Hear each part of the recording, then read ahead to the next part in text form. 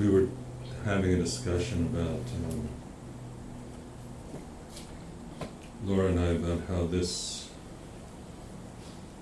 poem may come across kind of intensely, in that there's a lot of do this, then do this, do this. And on the fourth day of Sesshin, this is the fourth day of this retreat, we may be in more tender places. And so, how something like this is received, I don't know how it's being received, but maybe it feels strong, maybe it feels just right, maybe it's not resonating.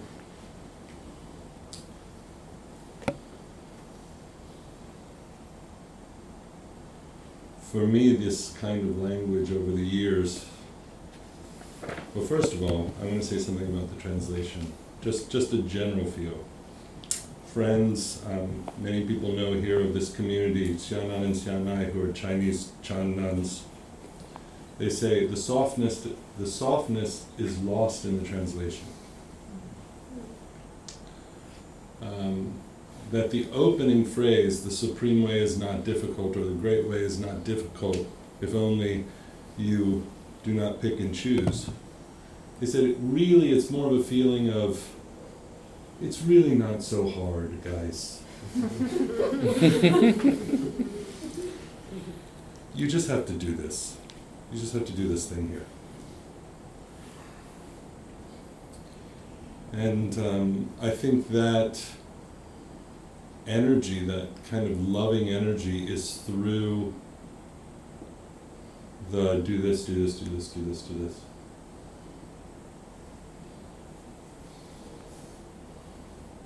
Recognizing that it's difficult to do all of this, and that it's lifetimes. And none of us cross the line.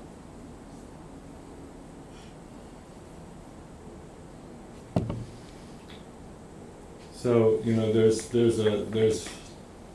kind of a saying that all of Buddhism is a commentary on the Buddha's first teaching. Just a wide, extensive, giant, unending commentary on one teaching. It's kind of true, in a way. I mean, it's kind of always referring back to the five aggregates of the mind are the cause of suffering. Pretty much everything is pointing at that in some way. So in the Dhammacakkappavattana Sutta, what's considered the first teaching, there is this, and I want to talk about this because I want to talk about what's meant by views. In that first teaching, the Buddha lists all kinds of things that cause dukkha. Many of you are familiar with this. He talks about birth and death and wanting things that you don't have and wanting to push away things you do have. But in the end, he has this little thing, in short, the five aggregates, the five skandhas, or dukkha. So, for those of you who remember, it's form, sensation, our perception, the way we perceive things, our karmic formations of the mind, that which makes up our histories and personalities and so on, and then consciousness itself, but dualistic consciousness, the consciousness of subject-object, that consciousness. So if we grasp any of this, then there's dukkha. So one way of understanding view in this is the grasping of any skandha is a view. You grasp form, it's a view. You grasp your karmic formations, it's a view. You grasp perception, it's a view. Any grasping of any skandha is a view. If you demand that red is truly red, beyond all doubt, transcendently through all time, it's a view. Right? So, view is runs deep.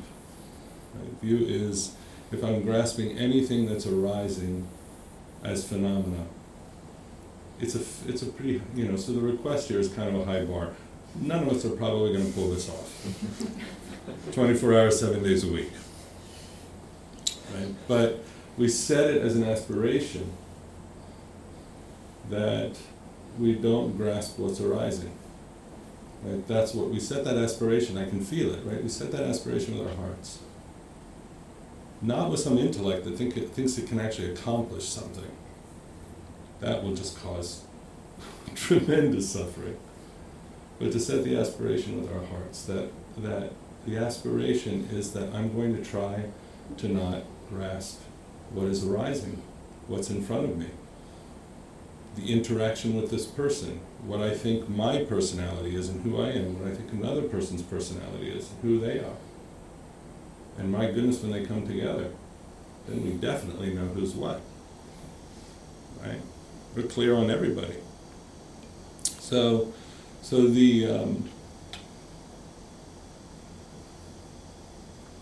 not grasping that, and the Buddha, in some ways, the Shinchen Rin is really just restating the original teaching, because the response the Buddha gave to not grasping the five aggregates was the middle way, was the middle path, which is don't take the ascetic path of exhausting the body, and don't take the indulgent path of indulging the body, right? That was one way he expressed it in that sutra.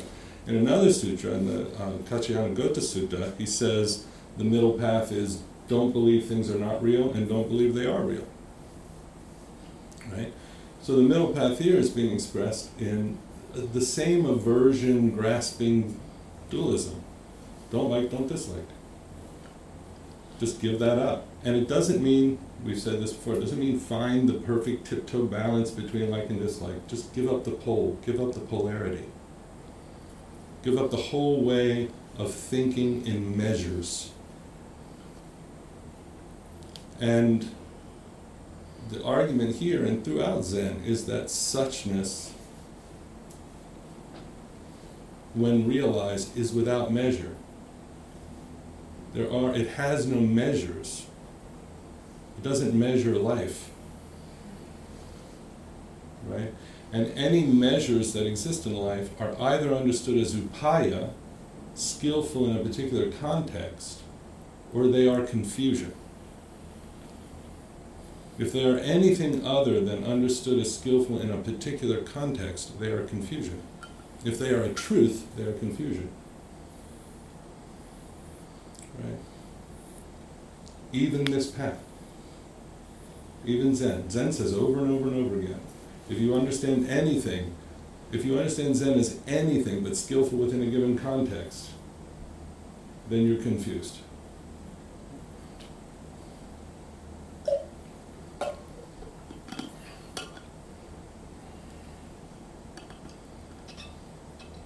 So this is saying the same thing. I mean, so the lines I'm going to focus on are the one that start.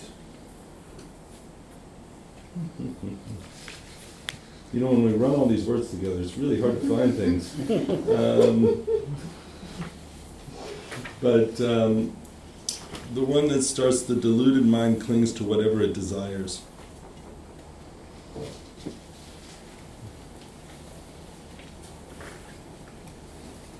One very literal translation from the Chinese on this is the rash mind loves its clothes, or the false mind loves its clothes. It loves grasping onto the things that dress it up, and not the dress that Laura's referring to, which is kind of the expression of suchness, but the false clothes that we grab, and we all do it. We do it all the time. We're always grasping onto kind of false clothing for ourselves that support us for a moment. But that gets translated as the deluded mind clings to whatever it desires. Now this is the part that I think is really interesting. Using mind, when we're thinking about the Buddha's instruction, that the grasping mind, or the grasping the aggregates, is the cause of suffering. This line, using mind to cultivate mind, is this not a great mistake? Okay, so the first response to that, I remember when I first read that long ago, it's like, well, what else am I supposed to be doing? And because what the poem's pointing to is the way that mind, the way that Shin gets kind of turned on itself. In other words, we make the mind an object of the mind. And we actually have to do this, right? So we have to do this for a while.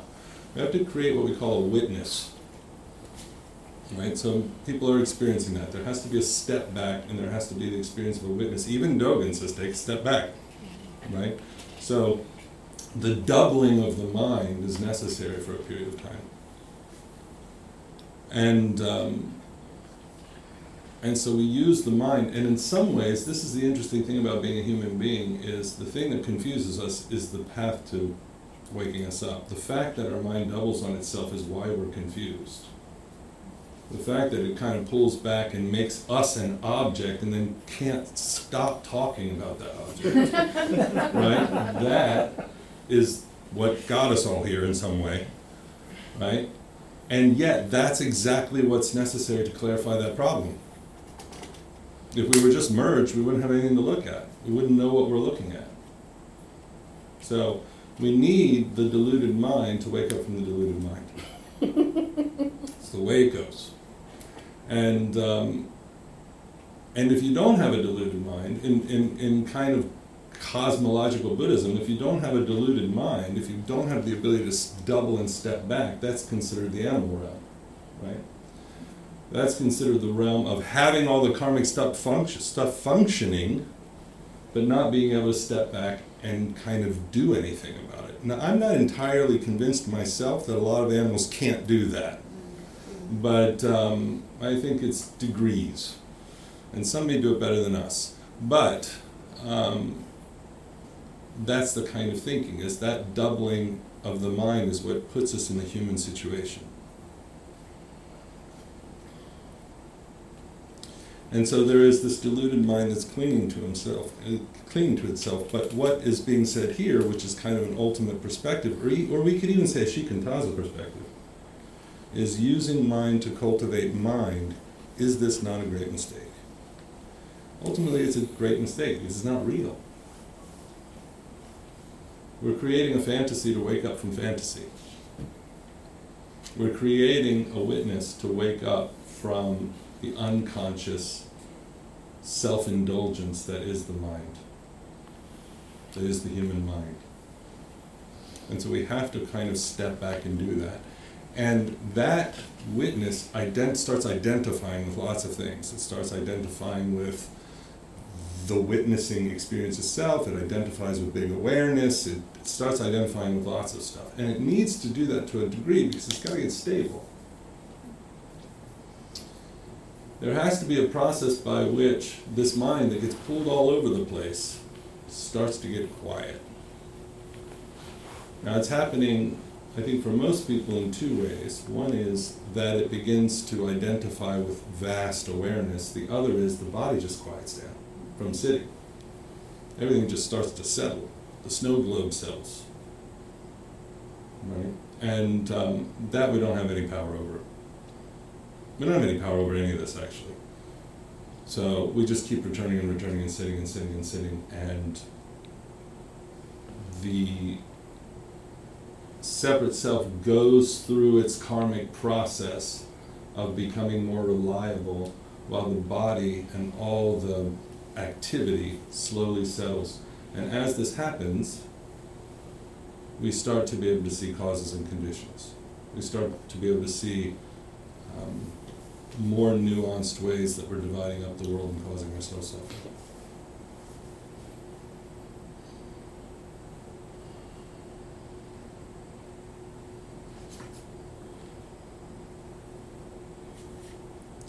The erring mind begets tranquility and confusion.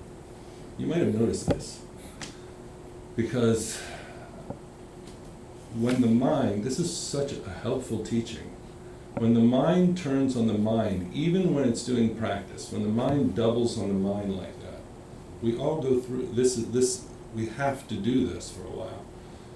what we do is we create a mind that jumps back and forth between what we think is tranquility and confusion. This is what ease, this is ease, this is not ease, this is ease, this is not ease. And what do? We want ease, right? So we keep grabbing for ease, right? And then then all the activity comes as soon as we grab for the ease. And it is the doubling, what he's telling us here, it is that separation that is making the mind an object that is creating this vacillation. Because remember, the object arises with subject arises with the object. Right? The minute we create the one who's looking onto the mind, we've now made an object that is all full of our desires. We want this to be comfortable. We don't want it to be discomfortable. We want it to prove that we're good people. We want our thoughts to be pure. All the things we now want this object to do for us. Still an object. We say my mind. As long as we're in that frame, this is my mind, and it says something about me as a what? Where is the me? It's saying something about. Back here behind the mind? Looking at the mind? Where is that thing? And so there is this being with the mind as an object, and we're all doing it, right? I just had a good Zazen session. What does that mean?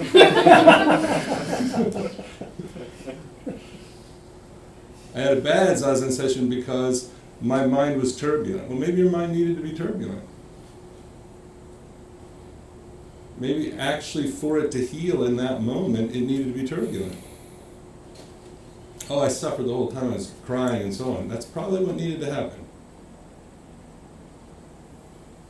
Right? But we can't accept the kind of interconnected unfolding that allows our karma to be clarified. We just can't accept that. We have to, we demand that it moves in a particular direction. That's the demand. And the particular direction is toward comfort. That's ultimately the particular direction, right? I want this to move toward comfort. Oh no, it's not comfort, I just want transcendental ease.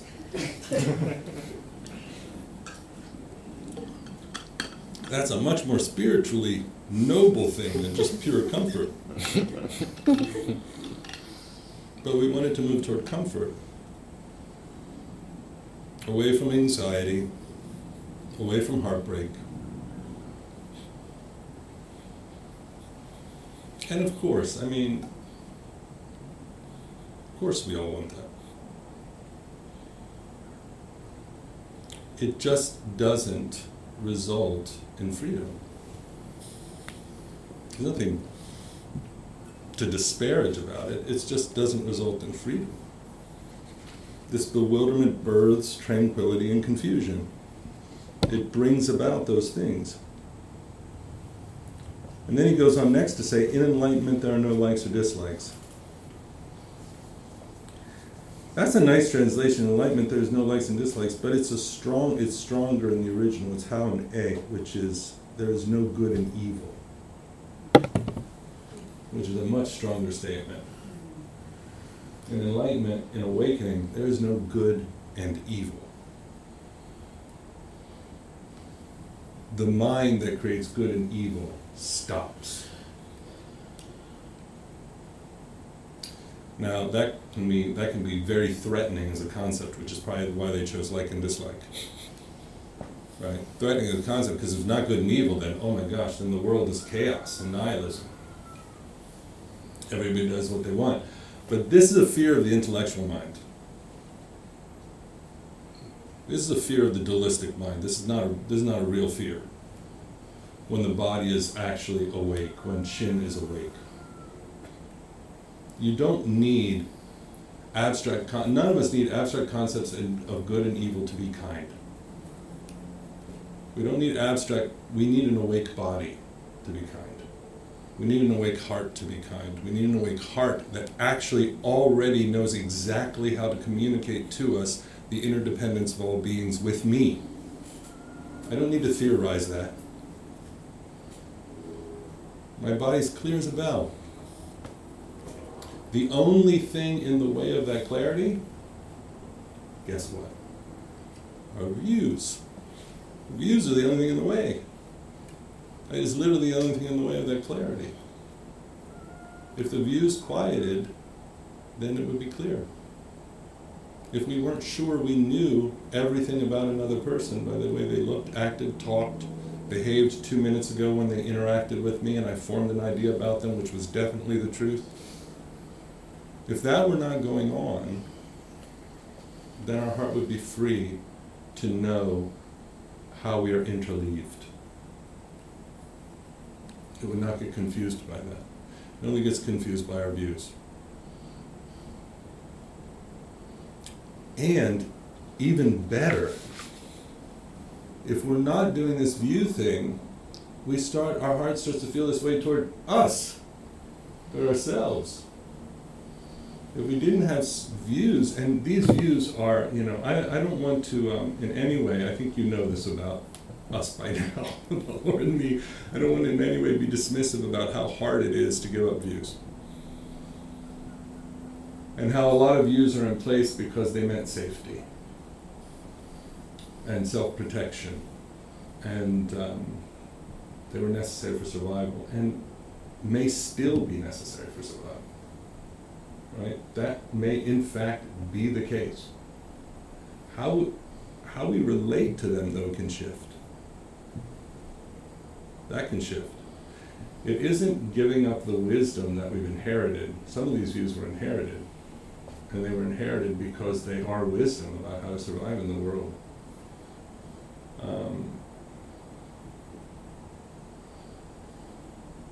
But even our deepest ancestral views, we have to find freedom.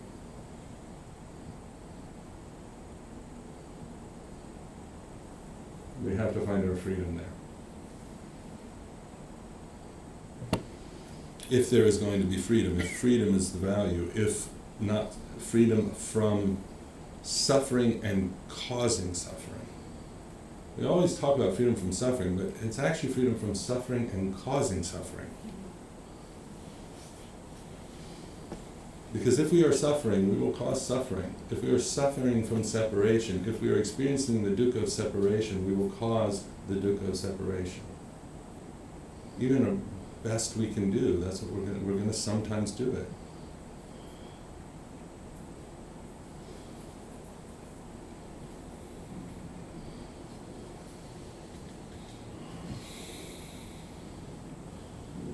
So compassion, care, karuna, is freed when we are not grasping views. Karuna is liberated at the moment we are not grasping views. That's when it's liberated. Up until that point, not that this is not good, we're laboring over compassion. It doesn't just come easily, and it usually comes with opinions, like who deserves it, right? So if it's only in the dropping away of the polarity, the dropping away of the views, the dropping away of the separation that compassion is freed, and everybody has moments of this in the day, I believe. But and if we don't, it's because the karma's pretty stuck, and that is deserving of compassion. But this entire poem is a poem about liberating compassion, about freeing it, about freeing Shin to function. So I'm going to jump ahead. There's a line that says, "In the very ultimate, rules and standards do not exist." In the very ultimate, rules and standards do not exist. Now,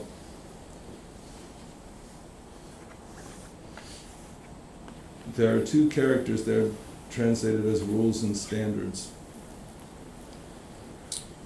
One translates actually as path or a course or a way forward.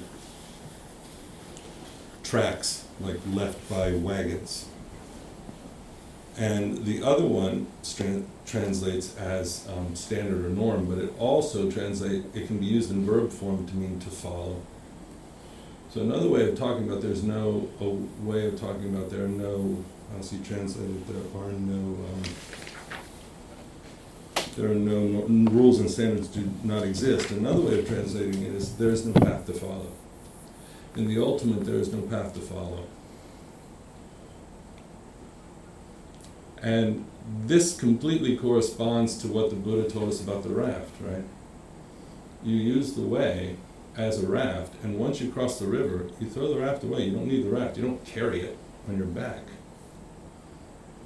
Right? This path that we are studying is to liberate us from when there is liberation from comparative mind, from views, in the way we're talking about them, then there is no path to follow at that point.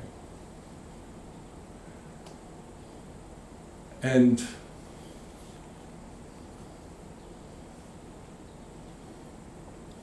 the falling away of that path happens at the same time as the liberation of Shin as that which we trust. Because in that situation, when Shin is trusted fully as the foundation, as that which is communicating to us our interconnectedness with all things, then it's clear in context what is harmful and what is not harmful. We feel it right away, and this fast. If we're not caught up in a view, we feel it like that. If we're caught up in a view, we override it entirely and find lots and lots of support for our view. That's the world. But if we're not doing that, if we're not overriding it in our anxious effort to find support for our views, then Shin is clear. Very clear what is harmful. We feel it right away. We feel, I'm speaking for myself, we feel how stupid that was just to do just that. And I don't mean stupid in a self-attack way, just dumb. Some things are just dumb. Some things are just unskillful. Some things are just, and you can tell it happened. And so to feel with that, and they're just hard to confess. The Buddha Dogen is always talking about confession in this context, right? And the centering of confession is a necessary process of when we do not have faith in Shin, when we do not have faith in Buddha. Right? When we do not believe we are Buddha, when there is not faith in Shin, and we act without that faith, then usually the next thing that needs to happen is confession. Hopefully not for too egregious an act, but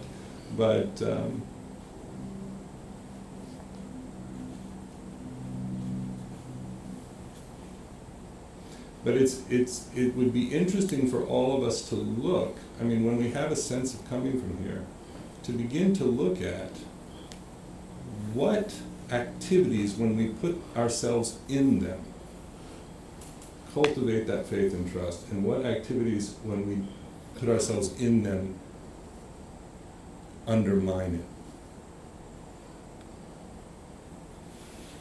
Begin to undermine it, begin to put us up here, begin to put us on the defensive, begin to bolster our views, begin to make us anxious around making sure that our views are true.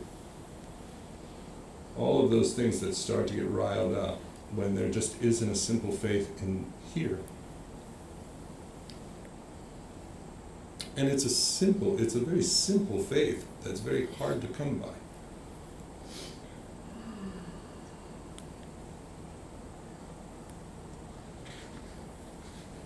So he goes on to say, bright and empty, functioning naturally, Shin does not exert itself. This is right after he, wait, did I jump too far ahead here?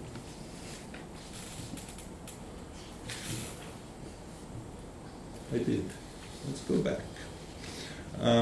So after this line we just talked about, when the very ultimate rules and standards do not exist, then he says, develop a mind of equanimity, and all deeds are put to rest.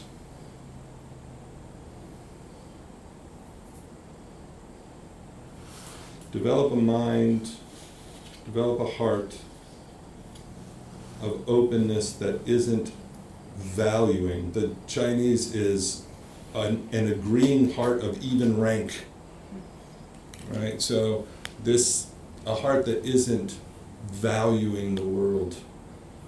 Mind of equanimity is not making this better than this. Right? This is a foundational mind. Not a mind that is operating skillfully in the world so that harm is reduced. This is the foundational mind. And the foundational mind is necessary for the discriminating mind to be skillful. This is not an argument that discrimination needs to be thrown out the window and we need to be some sort of, I don't know what that would even be, unable to respond to the world. It's so that the discriminating mind is freed to be skillful rather than entrenched. Okay, so it's not throwing the discriminating mind out, but as we're talking about Shin at its foundational level, if we develop this Shin of equanimity, of no rank, then this kind of self-propelling, I just thought of Ian's lawnmower, this self-propelling egoic activity quiets. It just quiets down because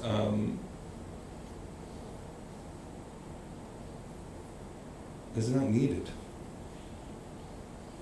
And even when there is a discernment around what's skillful, and I'll talk more about this later, but a discernment of what's skillful, when views are dropped and a perspective is spoken, if views are in place in the way we normally hold them, then somebody has a view, somebody has a view, somebody has a view, and all these views are kind of slightly competing. Because I have my view, and that means even everybody else's views is slightly threatening to my view, right? Because my view is correct. So how can the other ones really be correct? Maybe they're nice views, but they're not really correct. And when we're really open-hearted, we'll admit they're nice, but not totally correct. But if that falls away, and the idea of a view being truth falls away, then views become possibilities. And then the room changes, right? Because you are stating a possibility, and you are stating a possibility, and I'm stating a possibility, and we're all stating possibilities. And when we're all stating possibilities, then together we can discern what's skillful, based on the context at a given time. But the minute somebody makes their possibility the truth, that whole thing blows apart. That's why consensus is really hard to make work, because it's still a bunch of people who think they're right. And as long as it's a room of people who all think they're right, consensus is really difficult. So you either end up with consensus not working, or it's kind of an agreement with the hidden power structure in the room that's functioning as consensus, right? So, but when it all turns into possibility, then we're in a different situation, because then it's dynamic. And we get to hear that. We may not agree with that, but let's entertain it for a minute as a possibility and see if there's anything to be heard there. And I always am in pain when I watch myself not be able to do that and respond in a way that did not entertain that possibility. And it always hurts. And it always causes harm.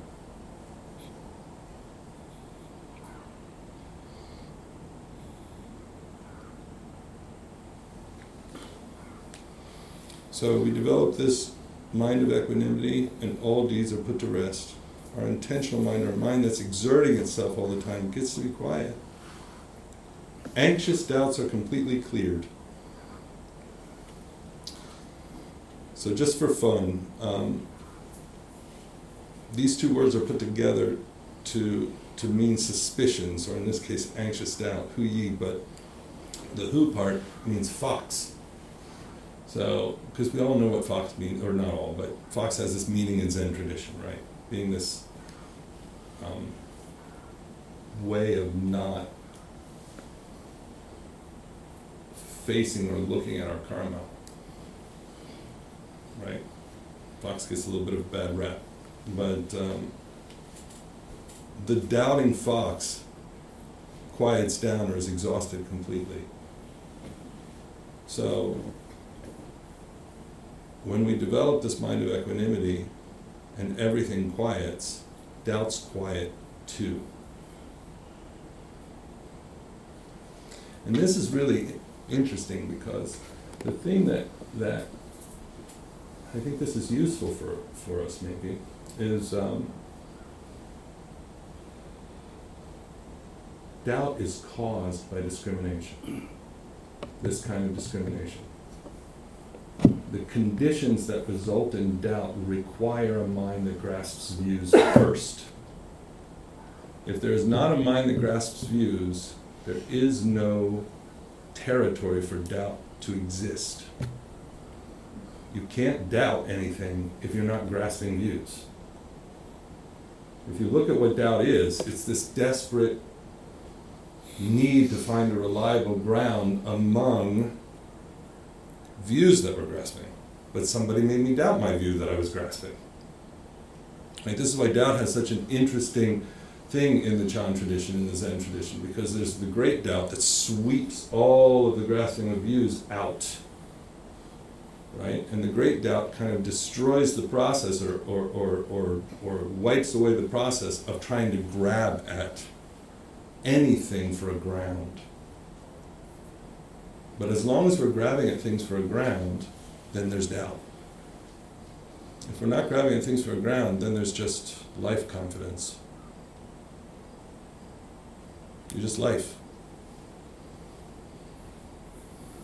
And the heart knows that there's nothing, that none of these particulars are going to offer anything more stable than being the dynamic flow of life itself. There is nothing more stable than that, because it's not stable at all. It's not even trying to be stable. It's just a whirling flow of everything interacting. So we have to give up foundation. We have to give up false foundation, and in giving up false foundation, we give up doubt. If we're still trying for false foundation, there's always going to be doubt. Because we know at some level it's nonsense. We should doubt it. At some level it's not true. We know it's not true. We know it's not reliable. We know the thoughts. At some level we know all the thoughts going through our heads are unreliable as solid foundations. And we even know, I believe, at some deep level that the self we've constructed and its histories and its stories and all the things we're rooted in, not reliable. So in some ways, once there's enough stability of body, heart, mind, energy, follow your doubt all the way through and let it take everything out. Because it's not, that stuff isn't reliable anyway. And then we can return to that same field with skillfulness. Right faith at that point, the poem says, right faith at that point is made upright. Nothing lingers behind and nothing is remembered. So this right faith is made upright. It's like, that goes back to the beginning of the poem, right? This is when faith in mind is stable, because doubts are gone. Doubts are gone because there has been equanimity and the activity of the mind is quieted. We can feel this in Zazen sometimes.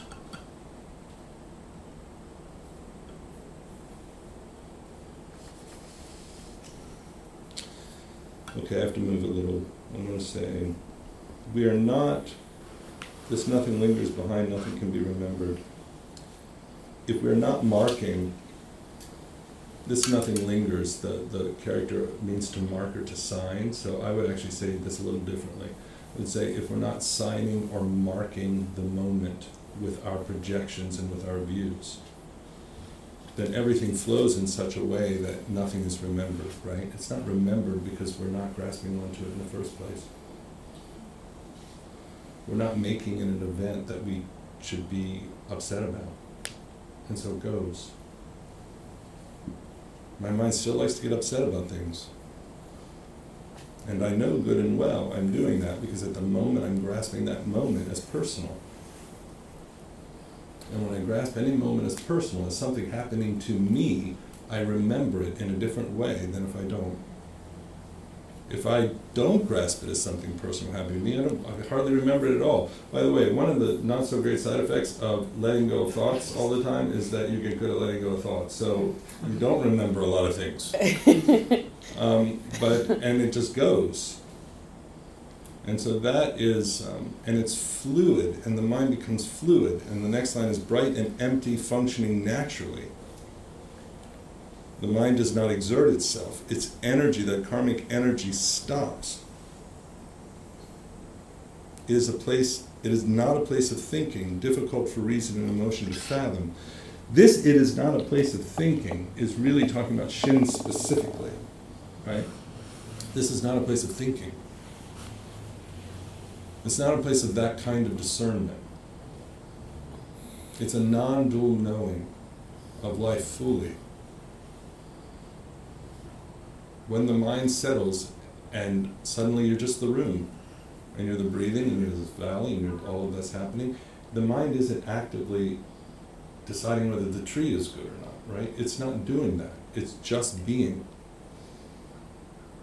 And so again, this thing of just the dropping of views, I want to say this because even though it's difficult, if we can set it as an intention, that when we have an interaction with ourselves or another person where there is pain, the very first question of a Buddhist practitioner wisely would be, what was the view I brought to it? What was the view I brought to it? Not, what did they do to me? What was the view I brought to it? Right? And what is going on? Now, it's not to say that the other person doesn't have their own culpability, but it's not for me to discern what that is, because I don't know. I don't know. I don't have the information required. I may have seen some habit patterns over time and make a decent guess, but it's a guess. I don't know. And I can live in that world based on those guesses, and I can be 100% sure my guess is truth, but I will suffer from that. And it will blur, it will confuse every interaction I have with that person or myself from that point forward, until I stop it. And this is really important for a Sangha. This is, in a way, the most important thing for a Sangha, is that we are bringing our views to interactions with each other, and we are grasping them. And when we have pain, we often externalize the pain onto the other person rather than look in our own view. And first ask, and it's not to say there's not culpability with the other person at all, but we don't first ask, how are we going to clarify? How are we ever going to clarify the responsibility with that other person if we don't first clarify what's being projected from my side? It's literally not possible. I can't see clearly until I'm clear about this. I'm clear about this view. So to drop that, or not drop it, but to clarify it, so that there can be a compassionate discourse with each other. If we don't do that, then what we will do is some version of, or we can, some version of building legitimacy verification for our own views. whether it be through gossip or, talking to people we know who will agree with us, whatever it is, we will build evidence that our view is the case. Or we might do something else. We might be somebody who takes on another person's view and squashes ourselves with it, and then tells stories about how their view is absolutely right, and we build that one. We can go lots of ways with this, but they all end up in harm.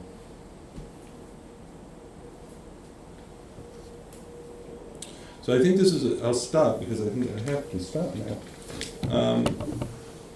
I'm going to say that it's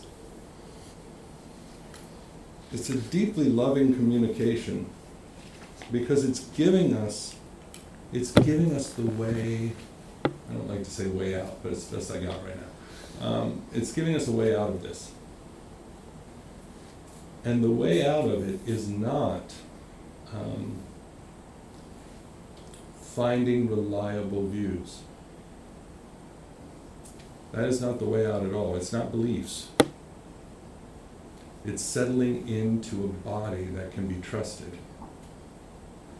A friend of mine who's a philosophy professor in Texas, he said, this is broad sweeping and you can argue it, but he said basically the difference between European thought and kind of the thought that comes out of Buddhism is that in one case there's a total distrust in the body and a complete trust in the intellectual mind, and in the other case there's a complete distrust in the intellectual mind and faith in the body. And there is a faith in the body here. There is a faith that the way is going to be to clarify the karma of the body so that it can become this thing where it says functioning naturally. The characters can also be naturally luminous, where the body can be naturally luminous. And the Buddha used early on in that first teaching, he used a word, aloka, to talk about what awakening looked like, and it was the luminosity of the body when it's clarified. Right? And there is, and we don't need to grab onto our thoughts anymore. We can trust this life, and in trusting this life, we can trust the life that is others, which is different from being naive about the karma of others. Trusting the life of others is not the same as being naive about the karma of others. I can be very clear on the karma of another person and trust the life that is them. Trust Buddha. Trust the Buddha that is them, that is there in the process of awakening, while their karma is completely unreliable. So this puts us in a place of being able to settle into that way. So I'll stop there. And I hope that was helpful in some way. Thank you very much for listening. May our intentions fully penetrate every being and place. Thank you for listening to this podcast offered by the Brooklyn Zen Center. Our programs are given free of charge and made possible by the donations we receive. For more information on supporting Brooklyn Zen Center, please visit the giving section of brooklynzen.org.